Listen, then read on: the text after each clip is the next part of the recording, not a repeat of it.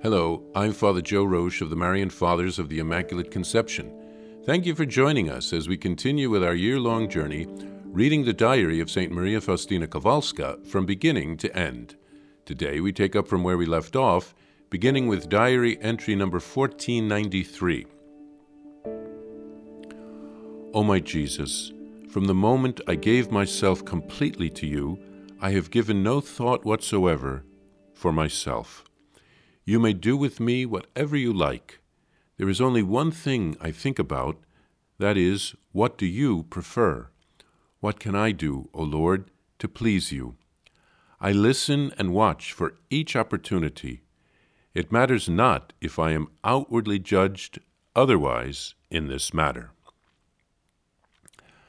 January 15th, 1938. Today, when the sister, about whom the Lord warned me, came to see me, I armed myself spiritually for battle. Although it cost me much, I did not depart one bit from what the Lord had commanded.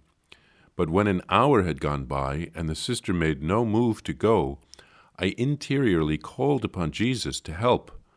Then I heard a voice in my soul saying, "Do not fear. I am watching you this very moment, and am helping you.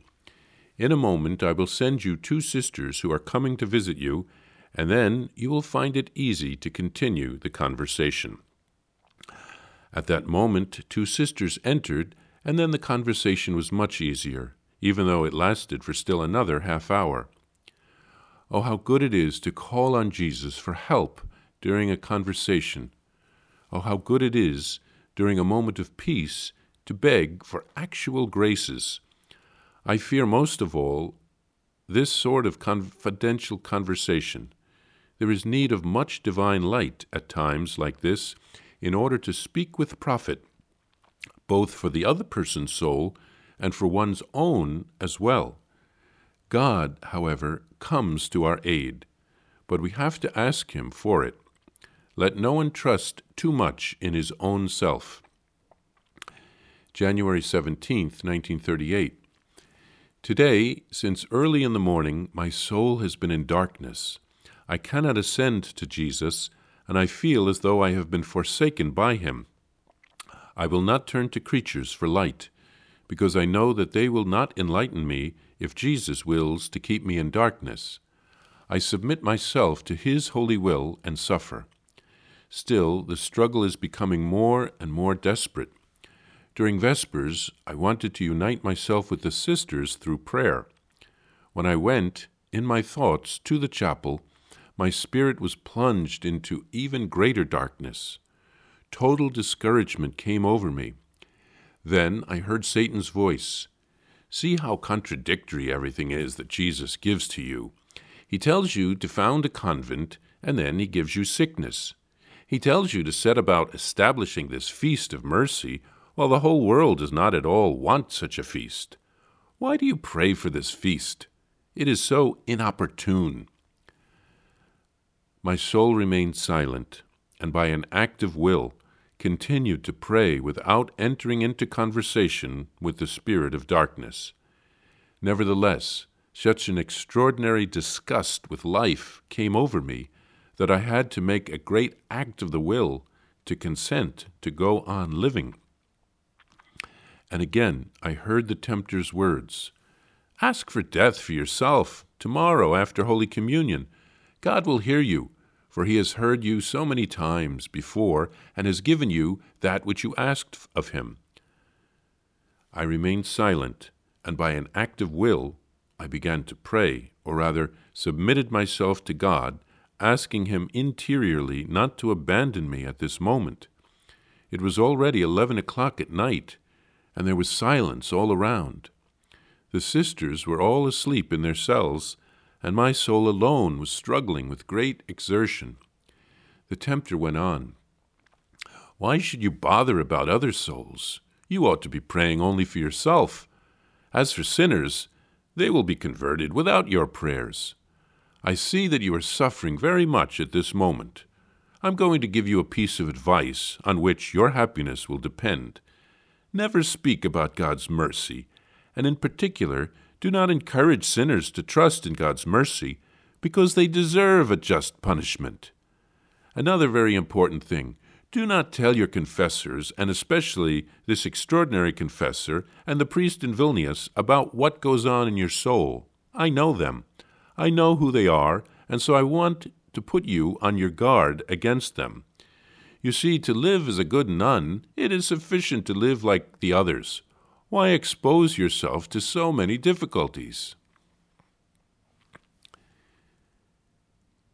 Here, St. Faustina surrenders herself completely to Jesus and says that he can do with her as he wishes. She only wants to do his will. Then St. Faustina meets the sister who Jesus had warned her about. She was not going to innocently ask Faustina's opinion about things. She was more like the Pharisees, trying to trap Jesus. So Faustina armed herself for spiritual battle. She spoke to the sister for about an hour, and it was very difficult to be careful, to obey all that Jesus asked her to do. And then finally she asked Jesus to be with her, and Jesus promises to help her. She spoke with the sister for another half hour, but only after Jesus had sent 2 sisters to join the conversation, and it became much easier. Then Faustina writes about how good it is to call on Jesus in our time of need. She warns us to not rely too much on our own strength. We need his help. She then writes of feeling like she is in darkness, abandoned by Jesus.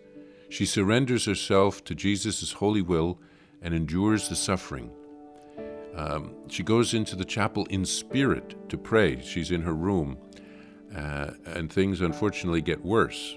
Satan tries to tempt her to stop praying, to stop helping others, to stop revealing her soul to her confessors and her spiritual directors. He phrases it in such a way that things would get easier for her if she followed his suggestions. But Faustina remains silent. She doesn't enter into dialogue with the evil one. She prays and asks for God's help. She was even tempted to go against God's will, to ask the Lord to come, to let her die, come to the end of her life. She's probably even tempted to suicide. And in the next podcast, we'll hear how things turned out.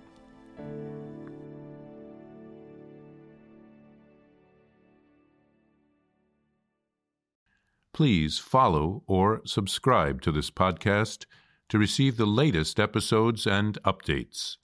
If you have enjoyed this podcast, I invite you to leave a review. Reviews greatly improve our podcast ranking and will help other people throughout the world find St. Faustina's Diary in a Year. Remember, Jesus promised St. Faustina in Diary number 1075, souls who spread the honor of divine mercy are protected by God like an infant by a gentle mother. Please help us spread the message of divine mercy. Thank you, and God bless you. Visit shopmercy.org to order your copy of Divine Mercy in My Soul, the Diary of St. Maria Faustina Kowalska. It's available in print in English, Spanish, and Polish, and in English as an e-book, available now on shopmercy.org. Are you enjoying this podcast? I invite you to listen to more shows brought to you by the Marian Fathers of the Immaculate Conception. Join us daily for enriching spiritual content, which will help you on your journey with Jesus Christ. Simply visit DivineMercyPlus.org for a complete list of our shows. That's DivineMercyPlus.org.